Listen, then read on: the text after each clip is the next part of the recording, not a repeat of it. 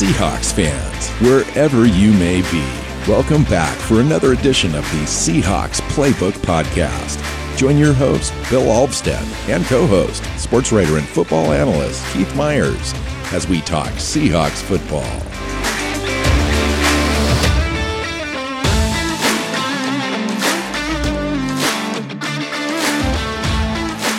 Hey, Seahawks fans, welcome back to another edition of the Seahawks Playbook Podcast. I'm your host, Bill Alvstead, here with co-host Keith Myers. Keith, talk to me. What's going on?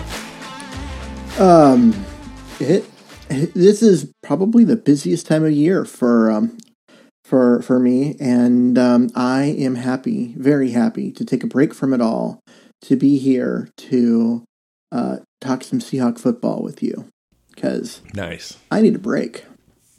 Oh, well, like what's going on? So you shared a couple weeks ago that you and your wife were opening a veterinary clinic. How's that going? What's the status of that? How's school going? What's the status of that? Like, when does life actually become normal, or is this the new normal? So this is kind of the new normal. I mean, I guess the summer is upon us as far as school stuff. So my kids, I won't have to be worrying about homeschooling them anymore until the fall, and hopefully not in the fall because the schools will actually reopen. But I have one more week of that, and the business opens on Monday. So once I get us to with the doors are opening and all of that, we are good to go, and hopefully things will calm down. Just a little bit. Just a little. They probably just won't, a little bit. But hopefully. Maybe we can do, 3 podcasts a week after that. I would be okay with that. We'd have to come up with some content. Okay. This time of year, that's not easy because there's nothing That's going true. on. There's no signings happening. There's no trades happening. So we've managed for 3.5 years. So far, so good. This week it's the second part of a 3-part series of shows that we're doing on the 90-man roster and the position group analysis of all the new additions since free agency and the draft, and how they integrate with what we currently have, and kind of gives us an idea of our strengths and weaknesses overall, and if there's any additional moves that we think that we might need to make to shore up any certain areas. Last week we did offense. This week we're doing the defensive roster analysis, and we start up front with the big boys. Any thoughts heading into to this week, Keith, on where we left the offense, and now we're getting into the defense? Kind of where do you see the team right now? Well, I mean, when we left the offense, we were, pretty enamored with the skill position stuff and what's going on with, that. And we knew that the offensive line is having this huge makeover, and we hope that it's better. It shouldn't be worse. It should at least be the same, which is bad. But we hope that it's better. And then we look at the defense, and there's a lot of unknowns. At least what I felt is we've got these young players that are coming in, but where do they fit? And can they generate enough pass rush? And there's just a lot of how does everything fit together questions, and we'll see how that goes. Yeah, I think that's a good point, the fit together part. I think you could make an argument if you independently look at each position group. I think you could easily say, the offense looks equal or better, mostly across the board. Now, there's plenty of question marks on that offensive line, as we talked about last week. Mm-hmm. But there's also room for amazing optimism as well that it could actually be better, especially in the second half of the season. And you go to the defensive side, and we'll talk about this today. You could really make the case, maybe except for defensive tackle, that we're better across the board, depth-wise, talent-wise, at almost every position. And when you put it all together, maybe it works. Maybe it takes some time to kind of figure it out and mold it together, like the puzzle that you talked about. But I'm optimistic, and I always am. I kind of look at these things with the glass half full. sort of mentality usually anyway. And we've had a lot of optimism the last 10 years. We just have as a team. We've done quite well. And I continue to look at this in that light, in that I don't see us being really any worse, and we have the opportunity, the potential to be better, I think, across the board overall. So let's start with defensive tackle right up front. That's, even after all of the roster building that's gone on the last 3 or 4 months, Keith, to me, this is the area of the greatest concern, even trumping the defensive end position. I think there's a lot of optimism and hope that the defensive end is shored up and looks good. At defensive tackle, I'm not so worried about our starters. We've got the same starters that we had ended last year with, and Jarran Reed and Poona Ford. But after that, it gets real sketchy. Jarran Reed last year had the 6-game suspension that he served right out of the gate, and came back and really wasn't a complete player until late in the season. And that really hurt, I think, the Seahawks, especially at defending the run. Now, he wasn't also able to get to the quarterback and create pressures and so forth on a consistent basis as he did in 2018. So the Seahawks gave him a 2-year contract extension this year in hopes that maybe that will be closer to the 2018 Jarran Reed that we saw, as opposed to last year. And then Poona Ford, of course. You've really liked Poona Ford straight out of the gate from his undrafted status early on. But my question to you on the Poona Ford and Jarran Reed thing is it good enough to be just okay? Jarran Reed and Poona Ford aren't really Pro Bowl caliber guys. Now, Jarran Reed may end up getting there if he can put a few years of consistency together, especially affecting the pass rush. But Poona Ford, I like him, and he seems okay. But other times, the proof is in the stats. In that, we're poorly ranked run defense. We're not getting to the quarterback. What does he do well, and why should we have confidence in those two of actually doing the job? Well, the stats, the two that you gave, that Poona Ford's not the problem. I mean, he's a nose tackle. He's a guy that his job is to eat 2 blocks against the run, and he does that very well. And against hold on. I'm going to stop you right there. Prove it. I mean, you may not have the stats to back that up and prove that right this very second as I'm asking you to, but you can't. But the thing is, the way that you can prove it is you could tell me that you could say that Bobby Wagner had a really good year, and because Poona was eating space, taking 2 defenders, Bobby Wagner was making a lot of plays at the line of scrimmage. He was, and the team itself was a better run defense team than is actually proven out. But Bobby Wagner struggled a little bit in that, and he was making plays all over the place, but they were usually depth plays at linebacker in the second level, and that told me that maybe Poona is not the stout run defender that we think he is. Now, it's just me, and just kind of an observation. If you actually watch the tape, Poona's not the problem. He does a great job getting leverage at the point of attack, and he does his job, but he is... the nose tackle position is one that doesn't generate stats. It's one that it helps other people generate stats. So when you look at Bobby Wagner and he's flowing to the ball and making a play, is he flowing through a defender? Does he have to take a guard and disengage from a guard before he can make a tackle or not? That'll tell you if Poona is doing his job. And what you see is Wagner had a lot of he could just flow to the ball and make a tackle. Now, he made the tackle 4 yards downfield, whereas in previous years he was making those same tackles at the line of scrimmage. But that had more to do with the fact that the defensive ends were getting just blown up. Not Clowney when he was in there, but whenever he came out, the 2 defensive ends were getting blown up and getting pushed back. They were losing containment on the outside, so the runs were going out there, and he had a lot further to run. There were a lot of things, but he wasn't fighting through blocks as much as you'd think, seeing how most of his tackles were, not at the line of scrimmage. And that is a way to look at that and say, okay, well, that's Puna's job. That's his primary job, is to keep that, is to engage the center, not be moved so that a hole isn't generated, but also to, when that double team comes from that guard, to be a big enough presence that the guard can't, do a combo block and block him initially and then release it up and hit Bobby.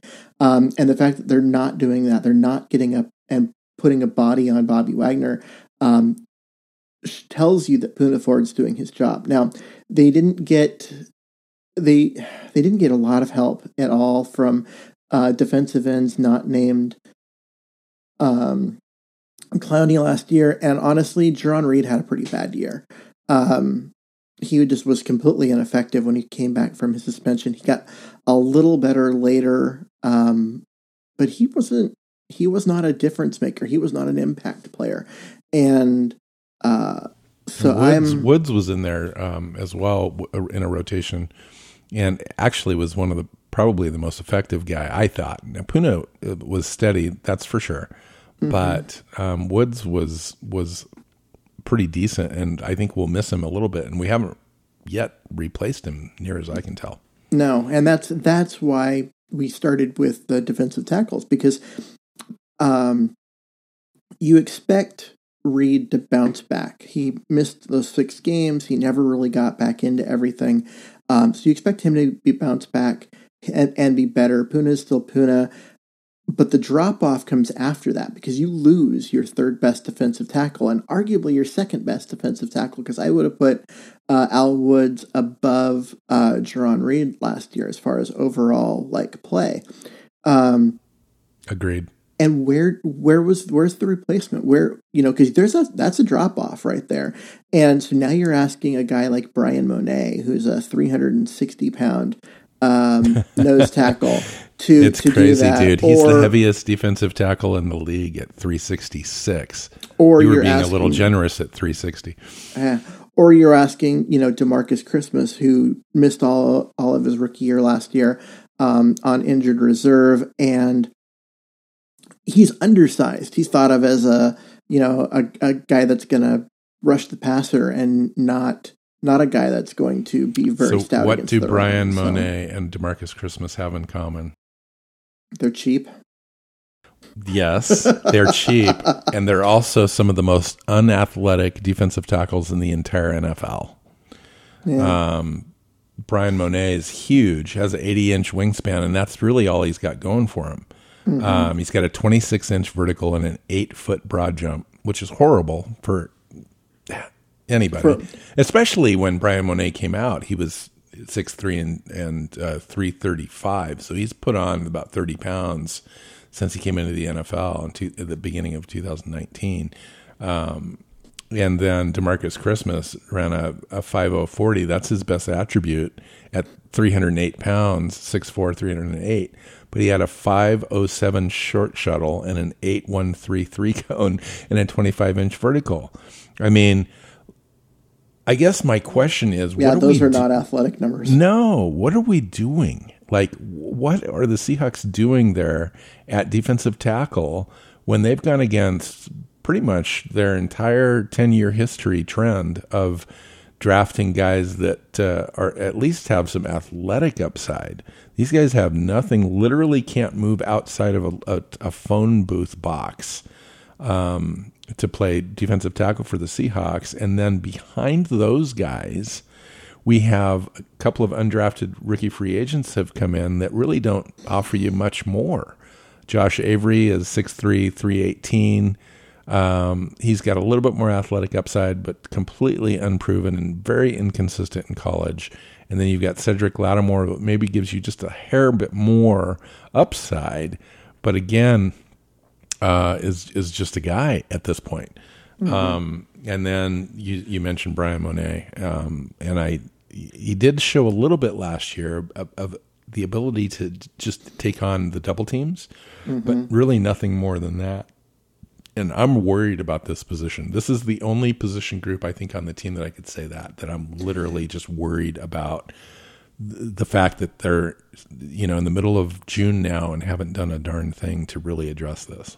Well, I think there's a couple different parts to it. One is that they are expecting L.J. Collier and Rasheem Green, who are 5-tech defensive ends, to get considerable playing time at the 3-tech defensive tackle spot. So they're going to be, they're the big tight end on the strong side, and they're going to slide inside and get a bunch of reps there. And they're not going to be that stout against the run on the inside because they're not used to holding up against double teams. They're used to being, outside on an offensive tackle. But in terms of a pass rush, they're expecting to get a better push out of by moving those guys in. So that's part of it. And that, when you start looking at rotations, the hope is that those two guys are going to be able to keep Ford and Reed fresher. And so they don't have a, where you're expecting these guys to play like 90% of the snaps, and then they're just dead by the end of every game. So that'll be part of it. And I think the other part of it is just that they know that you can get vet defensive tackles late that can come in and do what Al Woods did last year. I mean, Tony McDaniel a few years ago was fishing up in North Bend halfway through training camp, and when the Seahawks called him and brought him in, and he played significant minutes and did a fantastic job. So there are always these vet defensive tackles that end up on the street because of salary cap concerns or whatnot. Al Woods is an example from last year, and I think they're just waiting it out. They're like, someone will become available, and when they do, we'll pick them up.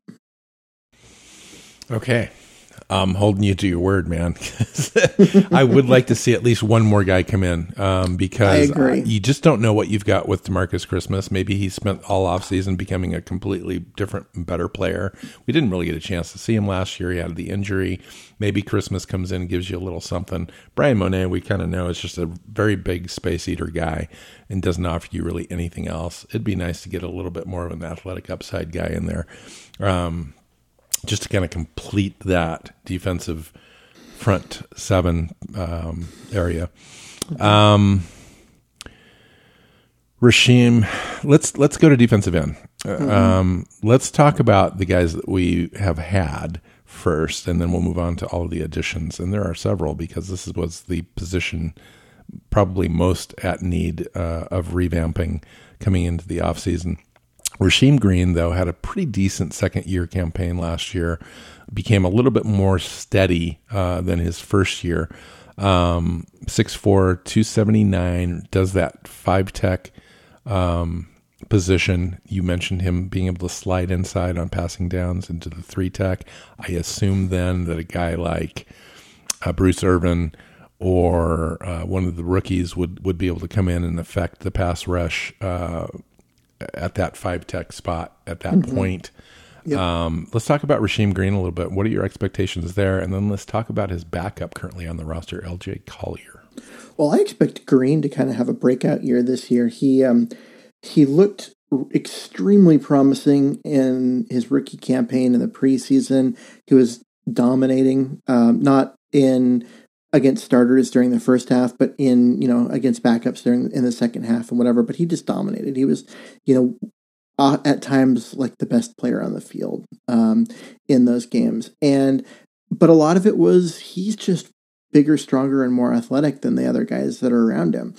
And when it actually came time during the season, his lack of technique and the fact that he'd won just with athleticism in the past started to show, and then he got hurt and he missed a bunch of time, and which prevented him from continuing to develop and all of that. So his rookie year kind of was a little bit lost. I mean, he learned some stuff, but he didn't really contribute that much. Last year, he was the primary backup to Clowney, and that's not a bad position to be in because Clowney is one of the best in the league, and he got a chance to learn and get better and learn some the technique-y stuff that he didn't have before. And by the end of last year, he was actually being an impactful player when he was on the field, and that was a great sign. And so now he goes in this year as the presumed starter because Clowney's, at least as of right now, not in the fold. And so now that's a big ask of a guy that's never been a starter in this league. And so you're asking him to come in and be the starter at the 5 tech and, play a large role. And like I said, I expect him to have a breakout year. I don't think he's going to remind anyone of Jadeveon Clowney, but I do think he's going to be good and, yes, productive. And I think, they're in pretty good shape there. With Collier, you've got a different kind of player at the same position. You've got a guy who is a little less athletic but stronger, especially in the lower body. He wins with a bull rush and power. And he's supposed to be a great edge defender against the run in college. We didn't really see that when he got on the field last year. He also dealt with an injury all through training camp and didn't really get a chance to get on the field much until midseason.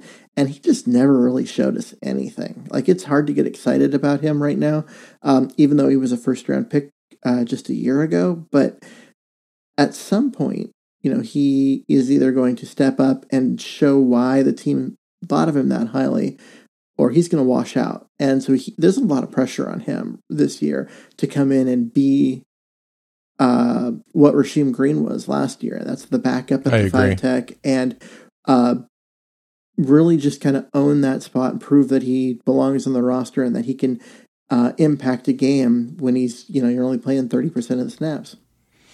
The third guy in that role is Brandon Jackson. He's been just serviceable. I mean, really just kind of a body out there so far in his career. 6'4", 295, another guy that can slide inside on passing downs if they need. They'd rather probably not have him on the roster, and we'll see how that goes. But right now, the third 5 tech on the roster. Benson Mayowa comes in. Last couple seasons, has 16 tackles for loss, 41 solo tackles, 11 sacks, 4 forced fumbles, and that's only taken an average of about 30% of the defensive snaps in the last couple years. In addition to that, he's got 18 quarterback hurries, 10 quarterback hits, a 12.4 pressure rate percentage, ranked 20th in the NFL. Benson Mayowa actually gives you a little bit of upside in his 8th season out of Idaho.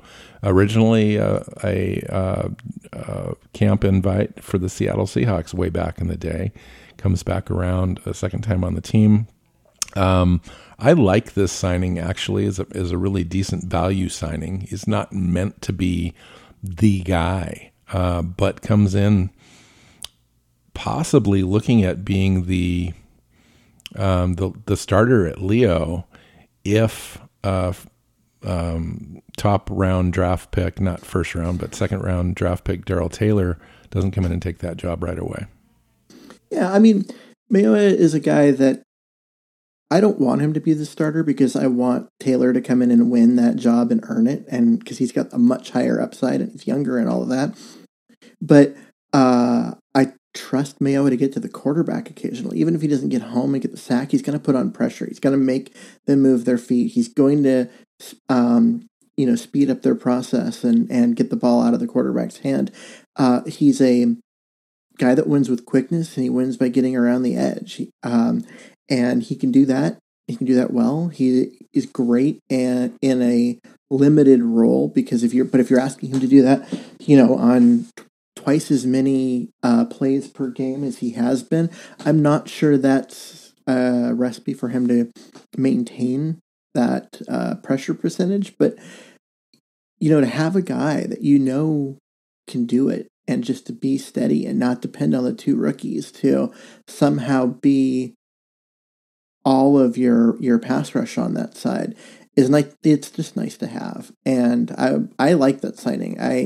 When it first happened, I was like, I don't know, he's not that good, and then I went back and looked a little bit better at his things like his pressure percentage, and he's getting to the quarterback more often the last couple of years than I ever gave him credit for. Last year he had a good year. The year before he had was it like 4.5 sacks, and you're like, yeah, okay, that's more Benson Mayowa.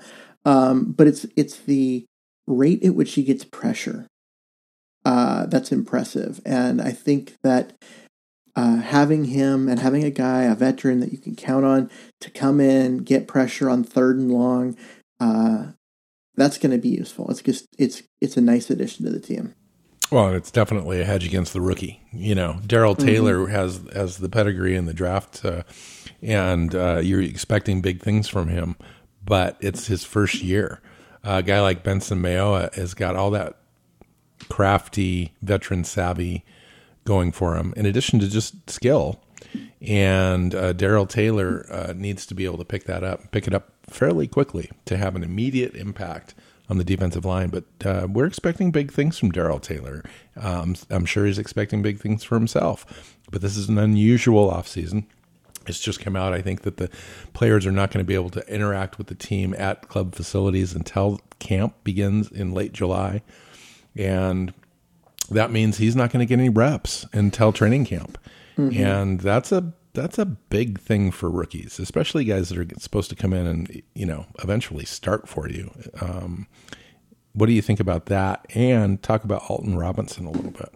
Well, from what you were saying, that's part of the reason why it's nice to have Benson Mayowa here, because it's going to take not just training camp, but probably the first 4 weeks of the season and all that practice time, and then even some game reps to get a guy like Darrell Taylor fully up to speed. And when you've got a guy like Mayowa there ready, who's a vet, you don't have to worry about that kind of stuff. That makes life easier on you. It allows you to slow play Taylor a little bit and not rush him and have him think that he's got to be 100% on day one, because he doesn't. I agree. The other side of it is the guy that you mentioned right at the end, Alton Robinson. This is a guy with Darrell Taylor talent, but some off-field, issues and that kind of stuff. And so he fell all the way to the 5th round. Yeah, Alton Robinson's got a lightning quick first step. It's going to remind you of Bennett a little bit in that respect. Mm-hmm. Very much. And because that was how Michael Bennett won. If you look at back when he came to Seattle as an undrafted free agent, he was a defensive end, and the Seahawks moved him into defensive tackle. And just because they're like his quickness will allow him to win against guards and centers, and it did. And after 2 weeks into the year, for some reason they cut him, to make room for someone else. Right. And he went on to be a good pass rusher for someone else before coming back. And that it's unfortunate, right? Because that's what you should never let those guys go. And Robinson's first step it's pretty. He gets into the gap between the guard and the center, or between the guard and the tackle. He gets into the gap usually before the offensive lineman can get their hand foot off back. The ground. Yeah. Their hands off the ground, but they're not fully. They don't have their weight back onto their again, and get their foot back behind them, and he's already there pushing between them. It's going to be really hard to block him. He's just got to get on the field and stay on the field. And true. I'm excited to see him. I think he's going to be a big impact player. You look at Frank Clark was a guy with top 10 skill, potential, everything, dropped into the 60s in the 2nd round to Seattle because of off-field issues. But they got a great player if you could put up with the off-field stuff. And Robinson is kind of the same. He's got it's locker room stuff, it's off-field stuff. It's not between the sidelines.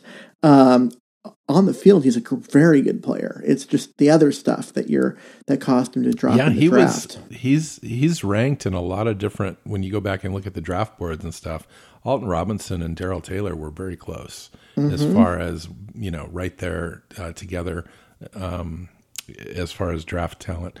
I left Irvin off of this list and put him with the linebackers, and we'll talk about him in just a second.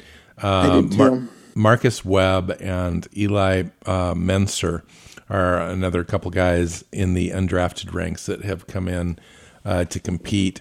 Both offer limited upside. I think Eli Menser's 225 pounds at 6'1". He's got a nice 40 at 4.54, which gives him a little quickness at that position. But it's going to be an uphill battle for a guy like that. Marcus Webb's got 7 sacks in 2019, but plays for Troy, so not a big school.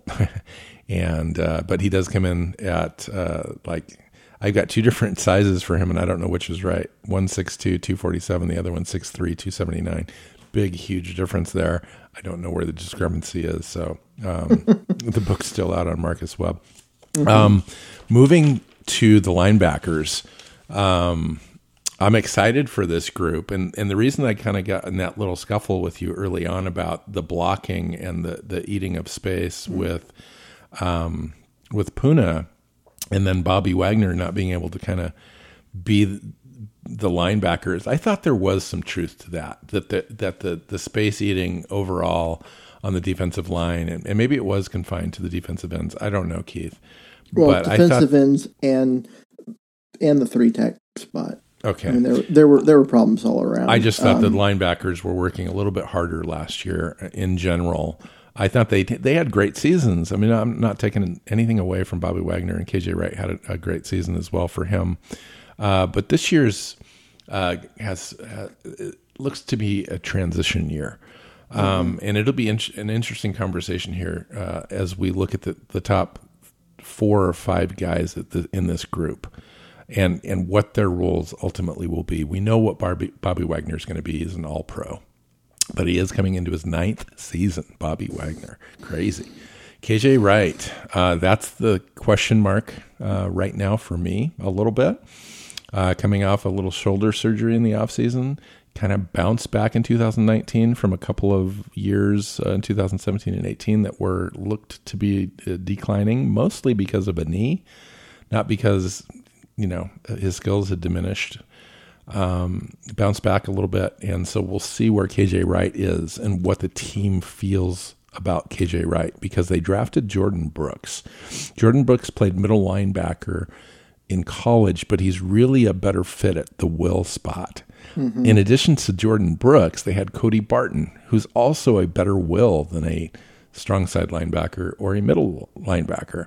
And then they've got Bruce Irvin, who we mentioned previously, a guy that comes in strictly to play strong side linebacker in the first couple of downs, early downs, and then shift to that where that 5 technique moves inside to the 3 tech.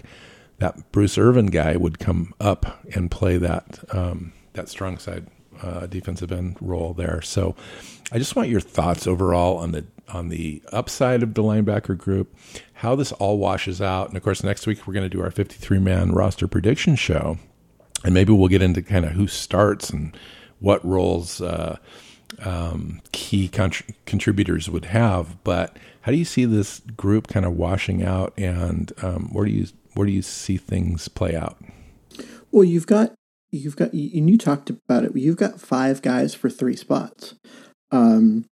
Wagner's the All-Pro in the middle. And Brooks played middle linebacker his final year in college, but the previous 3, he was an outside linebacker. He moved in because they were just desperate. But he's a much better fit as an outside guy. Barton played middle linebacker in college. I think he fits better at the will. He thinks he could be Bobby Wagner once Bobby Wagner retires. Of course, I think any middle linebacker would say that, but nobody lives up to Bobby Wagner. But Cody Barton played out of position at the strong side at the end of last year and did okay.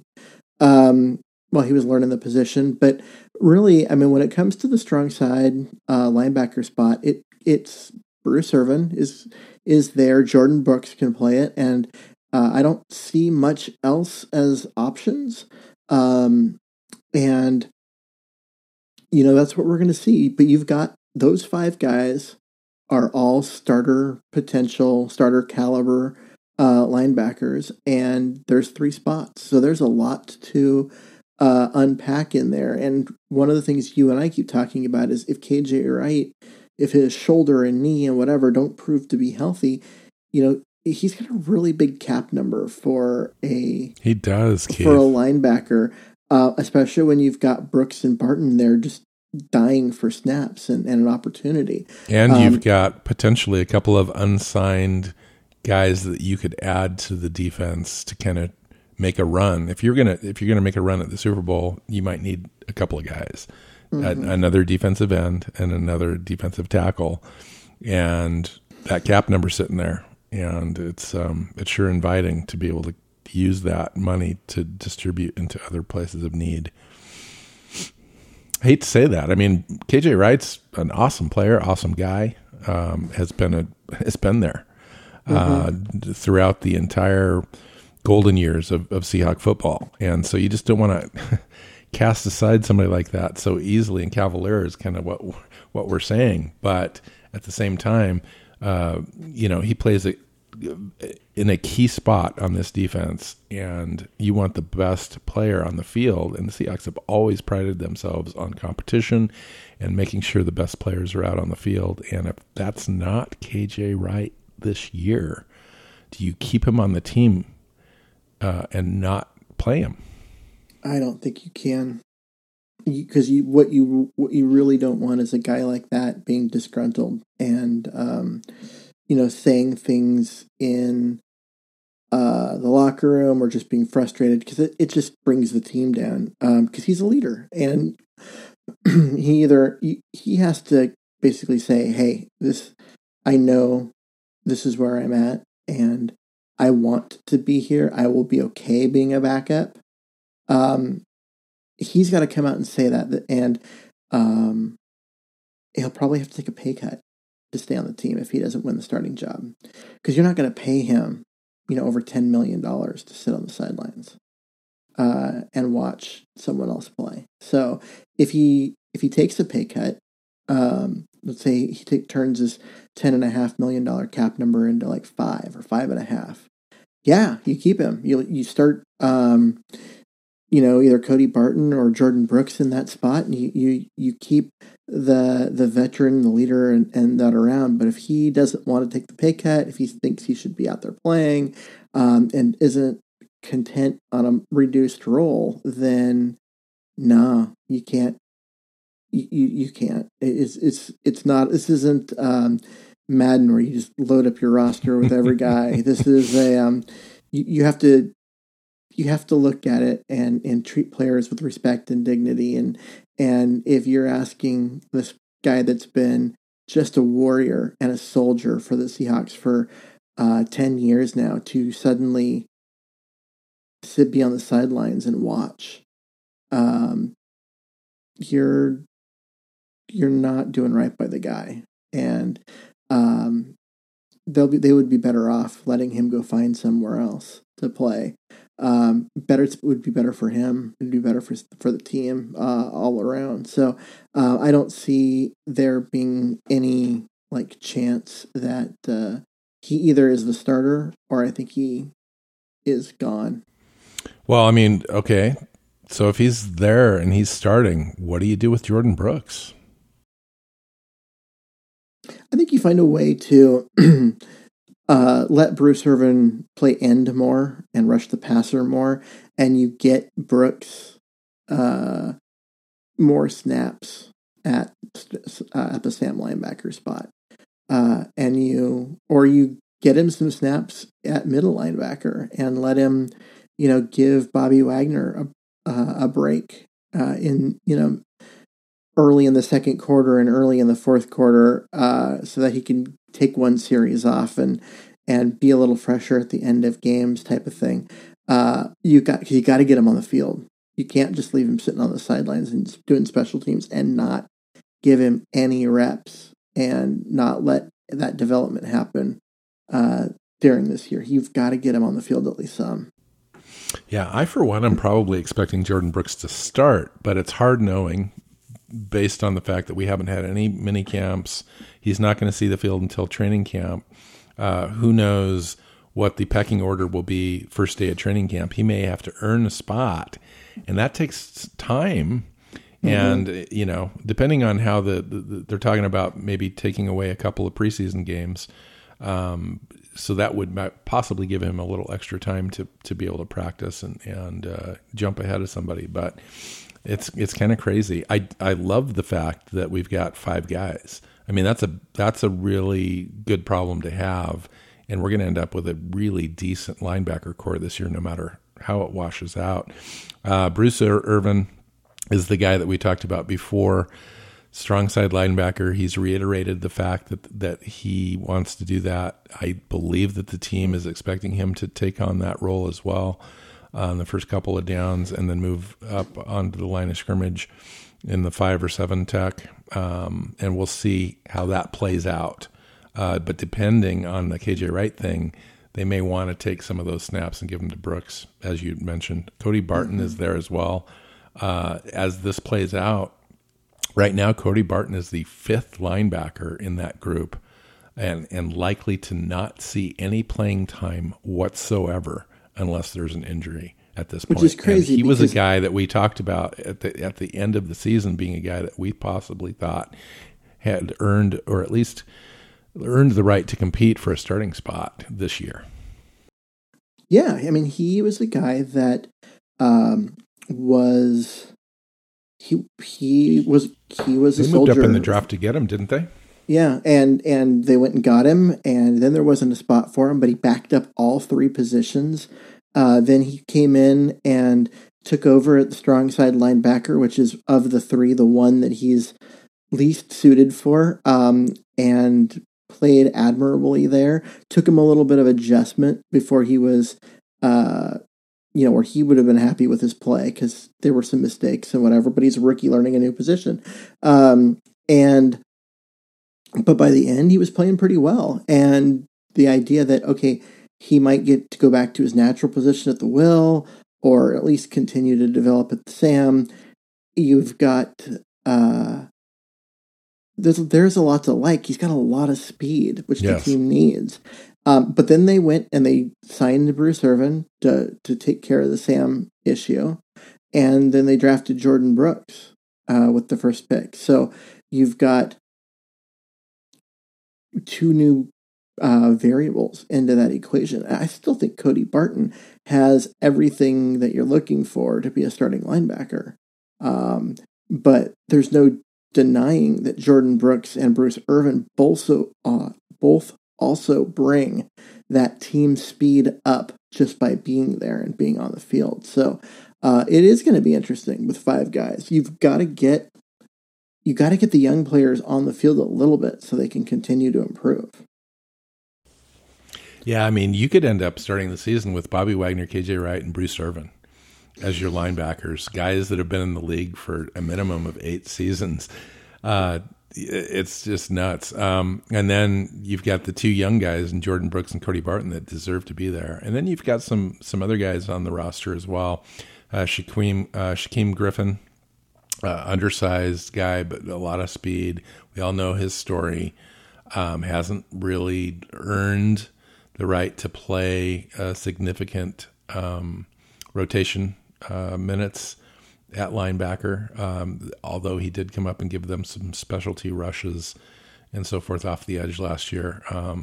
Played about 10 snaps a game at edge rusher. And then Ben Burke-Hervin, which looks like probably the odd man out at this point. A special teams guy is really his ticket.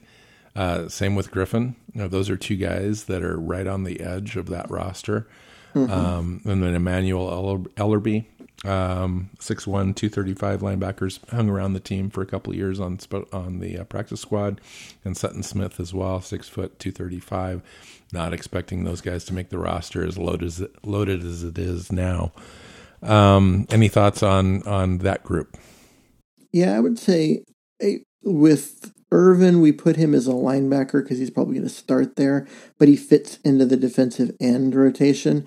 And Griffin's the same way. He's listed as a linebacker. If he's going to make a major impact on the defense, it's going to be because somehow he managed to get on the field as a linebacker. But I think what gets him on the team is the fact that he's really good on special teams. And last year, when they were desperate for pass rush, they looked to him, and he showed that he could do it. He could create pass rush where other people couldn't, and that's a good sign for him. Yeah, I mean, you stick him out at the 9 tech, way out, outside the tight end, and have him use his speed to get outside. The problem with Griffin, and it will always be a problem, is he's undersized. He can get blown out. Tight ends can block him out. Tackles can block him out. Pretty much anybody, a running back can come out and get him a little bit, clip him, and cut down that speed a little bit. So we'll see how it goes. Let's talk safety. Let's split this up into a couple different categories: free safety and strong safety. The free safety group is in a little better position depth-wise than the strong safety spot. And we'll just talk about that because there's a couple guys that can kind of play both. Bradley McDougald is the starting free safety right now for this team. Marquise Blair is sitting there waiting, possibly earning an opportunity to compete for that starting role. We'll see how it goes in camp. Ugo Amadi is sitting there, mostly plays a slot kind of cover guy. We'll see if there's any free safety spots for him. And then a couple of undrafted guys in Chris Miller and Josh Norwood are on the team to compete as well. How do you look at the free safety position group? Well, I mean, honestly, if I'm looking at this, you know who your starter is, right? It's Diggs. And well, that's at strong safety. Quandre Diggs is the free safety. Okay. Oh, they have him on the roster at strong safety. Well, whatever. On .com. Okay. He's a free safety. He's a center fielder. And he's the starter. He is the guy at that spot. But then you've got Blair and McDougald, who both fit in both the strong safety and free safety depth chart because both of them can play both positions. And with those guys, you've got probably your top 3 safeties. Sure. One starter at each position and the backup at both of them. And then after that, I mean, yeah, Amadi's going to be more of a cornerback than a safety, but he's there as a guy that can play safety in a pinch if someone gets hurt. And then a bunch of guys that honestly, like they have to show that they have to give us something to show us why they deserve a spot on the roster, because when you're as loaded at the top at 3.5 positions there, you don't really need much else. And so someone's gonna have to be like, no, this is why I deserve to be here. Yeah. Well, I think it's going to come down to Amadi or Hill. I mean, Leno Hill's still there.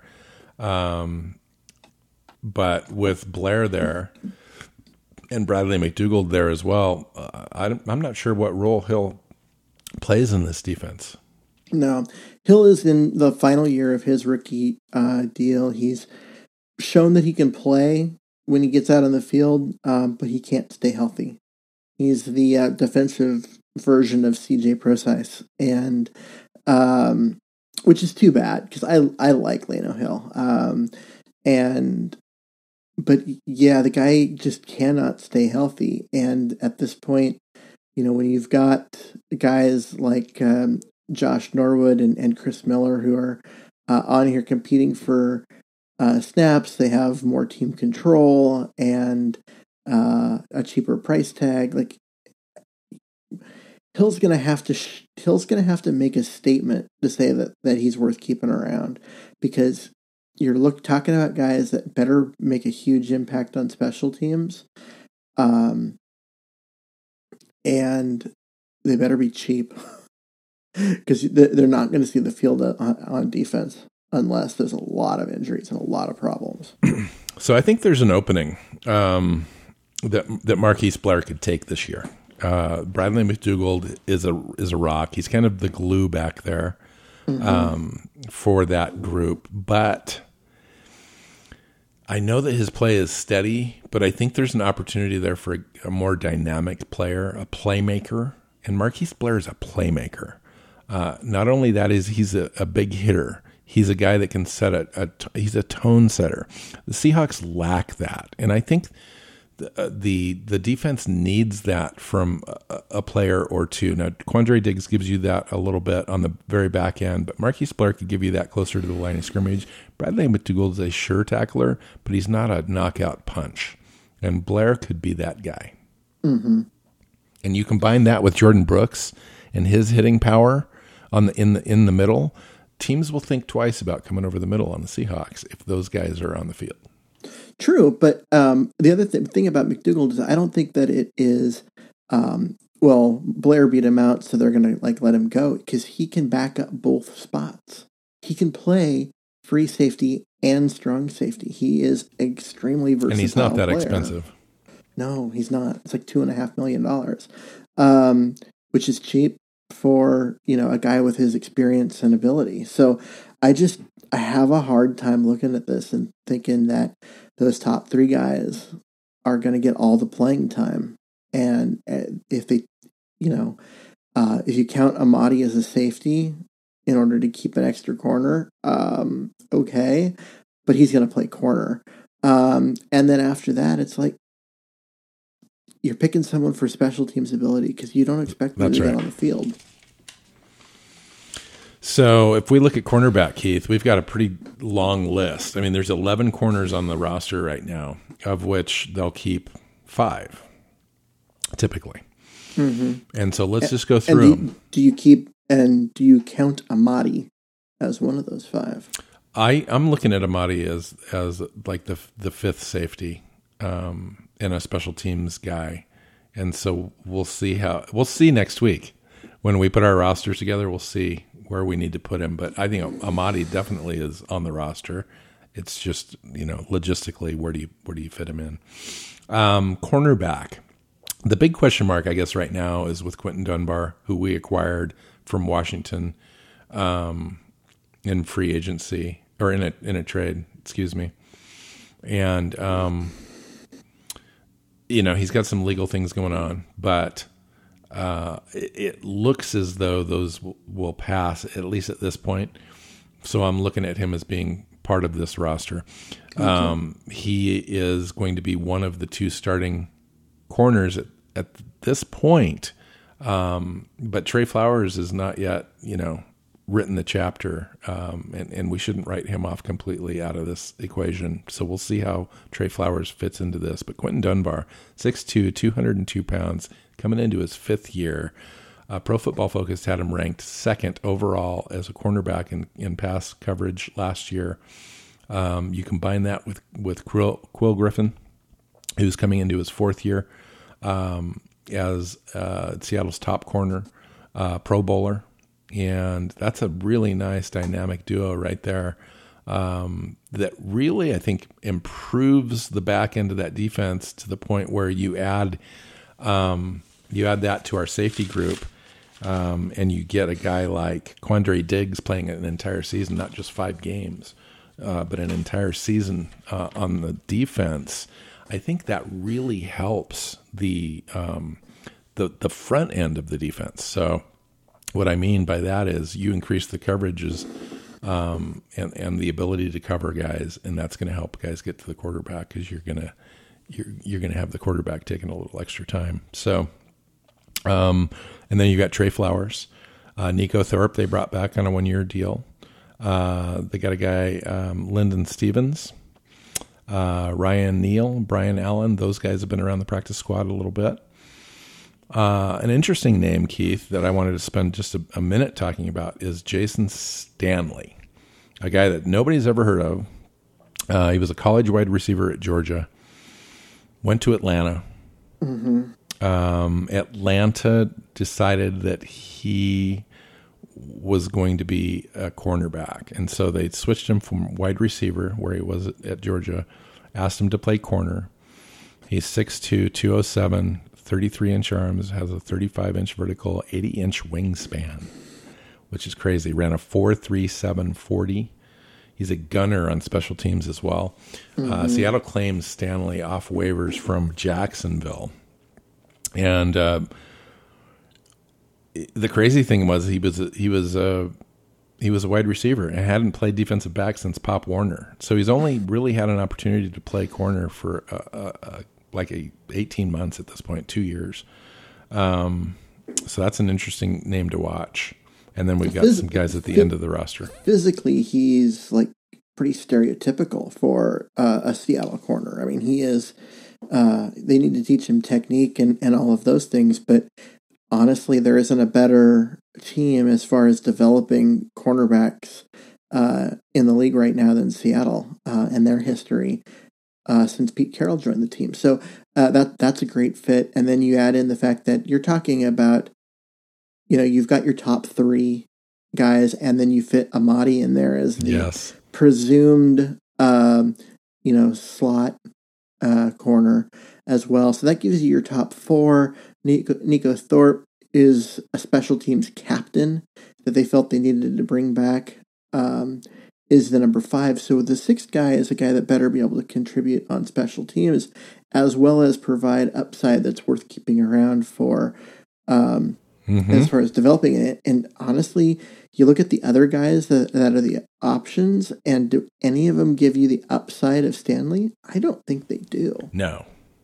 And the fact that he's already a gunner. Jason Stanley's already, and he's hung around. He's hung around enough in the NFL that where he's got some value, whether it's been on a practice squad or not.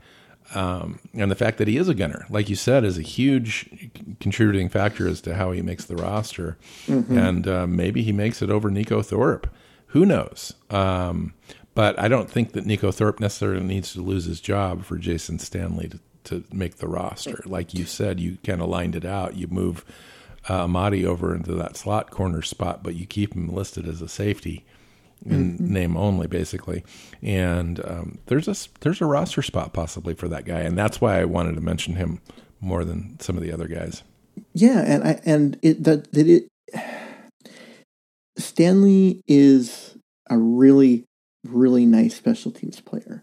Nico Thorpe is one of the best special teams players in the NFL, as being a gunner and a tackler and all that. But he's also older, which makes him more expensive. He doesn't offer much as a cornerback, and it doesn't look like, it's not like he's going to suddenly become good in that role now. He's been in the league for a while, where Stanley might. And so I don't think Nico Thorpe has to lose his job for Stanley to make it, as you said. But I looked at this as being like, maybe Stanley makes the roster, and then next year is the Nico Thorpe on the roster. Right. That fifth cornerback who's primarily a special teams guy, but unlike Thorpe, offers more upside as a defensive player too. And possibly could give you a hedge against Flowers or Griffin down the road, or Dunbar. Dunbar's only on a 1-year deal at this point. We still need to be able to re-sign that Dunbar and or Griffin, or both this offseason. So I agree with you. The other guys, besides Stevens, Neal, and Allen, we picked up some undrafted free agents. Gavin Heslop out of Stony Brook, Debone Renfro. He's got a little bit of upside to him. 6'2", 198 out of Texas A&M, and then Keeman Siverand, 6 foot 205 out of Oklahoma State, rounds out that group. Yeah, if any of that don't know enough about those undrafted guys. I have no idea. I can't even comment. I was going to say, with the undrafted guys, the one guy that I am just very curious about and hope that we get to see in training camp and stuff would be Renfro. And it's not like the other, I don't know enough about the other two. It's just I've seen some tape on Renfro, and I'm like, there's something there. He's not a man cover cornerback. He's not sticky. in coverage, but he is a cover 3 zone like guy. He's a guy that looks actually pretty good in that role, and I could see him, making a roster, stick around, and doing the Byron Maxwell thing where you thought of him as a special teamer, but then he got a chance to play and was like surprisingly good. Yeah. Well, he was on several lists of undrafted free agent top corners out there available when the Seahawks signed him. So that would be interesting. And then special teams wise, kicker is Jason Myers. He's got a contract that really isn't suitable to get rid of. And he was inconsistent last year, but he came on at the end and made some big kicks. Michael Dixon at punter and Tyler Ott at long snapper. There was my yearly single mention of Tyler Ott, long snapper. If you don't mention him, he's doing a great job. Yeah, and unfortunately, a couple years ago, we talked about the long snapper position on almost every show during the season. Oh, it was horrible. Until they brought Tyler Ott in to fix it, and we haven't had to talk about the long snapper since, which is us thinking we need to thank Tyler Ott for not making us talk about the long snapper position. All right, so heading into next week, we've got our 53-man roster prediction show. How do you feel overall? We talked about the offense. We talked about the defense. It's a 90-man roster. What, just off the top of your head, you don't have to get into any specifics, but what are some of the position groups you think improved a little bit? What is still waiting to improve or has gotten worse? And who are some of your top 3 additions overall? Well, I think they're better at positions like wide receiver and tight end. I think are pretty safe to say. I would include. I want to include safety, even though there's no new names, but because you're going to get guys like Amadi and Blair in there with not, being rookies, so they will have a chance. Well, and Taylor's not there anymore either, so yeah. And you get Diggs for a full year, so those are kind of the ones that I look at, and I'm pretty excited about. You could also throw in linebacker just because Jordan Brooks and Bruce Irvin fit into that, but. For me, obviously I need to see what happens at defensive tackle because we've talked about it at length in this show and in others. That is a concern because they need another vet body that they can count on. And then, of course, the offensive line. On paper, it looks better, but there is a lot at center and guard. Happen. It looks better. I think at tackle it looks marginal, maybe even worse. No, there's no way you're worse than Jermaine Ifedi, so I don't agree with that. I don't know, Keith. I don't know. Jermaine Ifedi was darn awful. right bad, right? But he was very consistent in the fact that he showed up for work and he was able to play. And so Dwayne Brown, hold on, he was very consistent at being terrible, being the second worst right tackle in the NFL last year, according to Pro Football Focus. And the worst one was a guy who was a third stringer forced into play because of injuries to the 2 guys above him.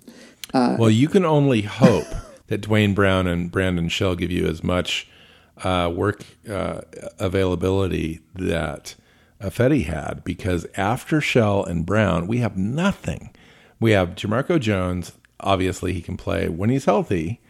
And then we've got Abuahi, Wheeler, and Champion. Dude, I'm sorry. The tackle position is not very good.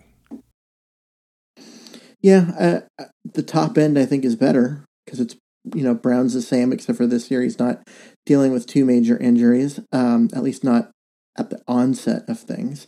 And anytime you can get rid of a guy like Ifedi and get someone who actually knows what a football looks like in there on the other side, you're better.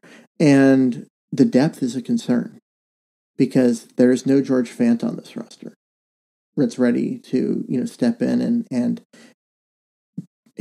be a player and start and get the job done. There isn't that guy unless you think Abuahi is, and I am unconvinced.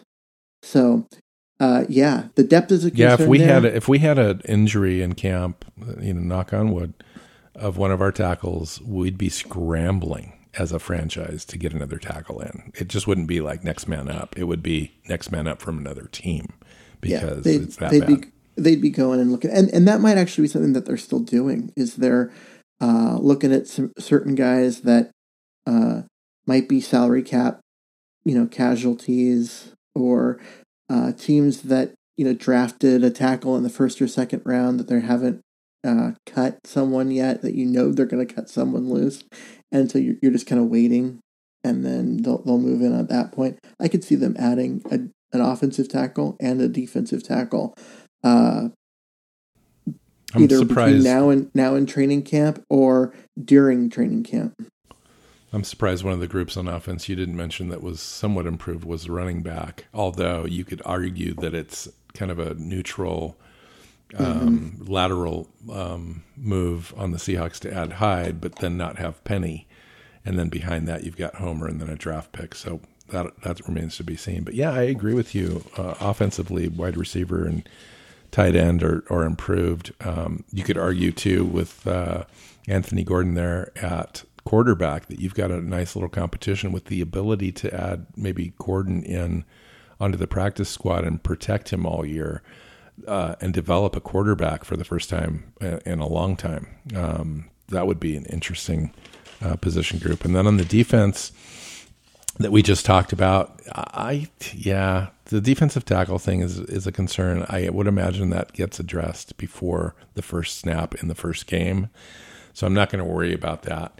And then I think that when you take a look overall and you take Clowney out of the equation, a lot of us have been fretting and worrying about that and the sack rate and the pressure rate and so forth. I think we actually are better overall. It's just spread out amongst 4 or 5 guys now, as opposed to only having Clowney last year. We had Clowney plus Green, and behind that, we really didn't have anything. If you add Quentin Jefferson to that, we had a little bit, but that's it. What you've done is you've replaced Quentin Jefferson and Ezekiel Ansah with Alton Robinson, Darrell Taylor, Benson Mayowa, and Bruce Irvin. And half of Bruce Irvin, because half the other time he's going to be a linebacker. But right, and the second year uptick in Collier possibly. Yeah, and so what you've done is you've taken Clowney and Jefferson out, because they didn't lose anything by losing Ansah. He made no impact whatsoever. But you take those 2 guys out and Ansah, and you add in 4 new guys, and the top end there's no Clowney in this group, but there's a much better depth, because Jefferson had a couple of really good games, but he also had 4 games that I thought were really bad, and then a bunch of games that were okay, right? They got nothing out of Ansah, and Clowney was hurt a lot and didn't play, right, or underperformed, right? Yeah, and so you've got, all the talent in the world, absolutely, just dominant like the Seahawks haven't had in a while, in that spot. But the rest of the defensive end group was bad, and now there's really good depth here. So I think that you could say it's improved even without Clowney. I still think it would be nice to bring Clowney back if they can figure out a way to make it work. But, yeah.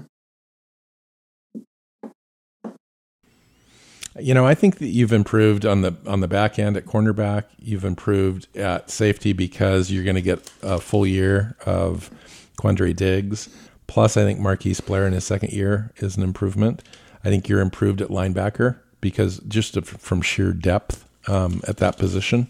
Mm-hmm. And you could argue at defensive end, you blend that in with the defensive tackles. Overall, the defensive line, I think, is overall in a better position to give you a more consistent effort throughout the year. So for me, I think the defense improves a little bit overall. I think the offense is steady. When you add Penny back into the equation in the second half of the year, think that the entire offense to me is, and you get the second half of the year improvement on the offensive line. That offense is scary in the second half of the year for me. I don't think you need teams. Penny. I don't think you need Penny to even have that, because with no. You've got your three guys there with already, because I know you aren't high on DJ Dallas, but the team drafted him to be that guy, and I think that he is going to surprise you, and so. You've got three legit running backs healthy and ready to go week 1.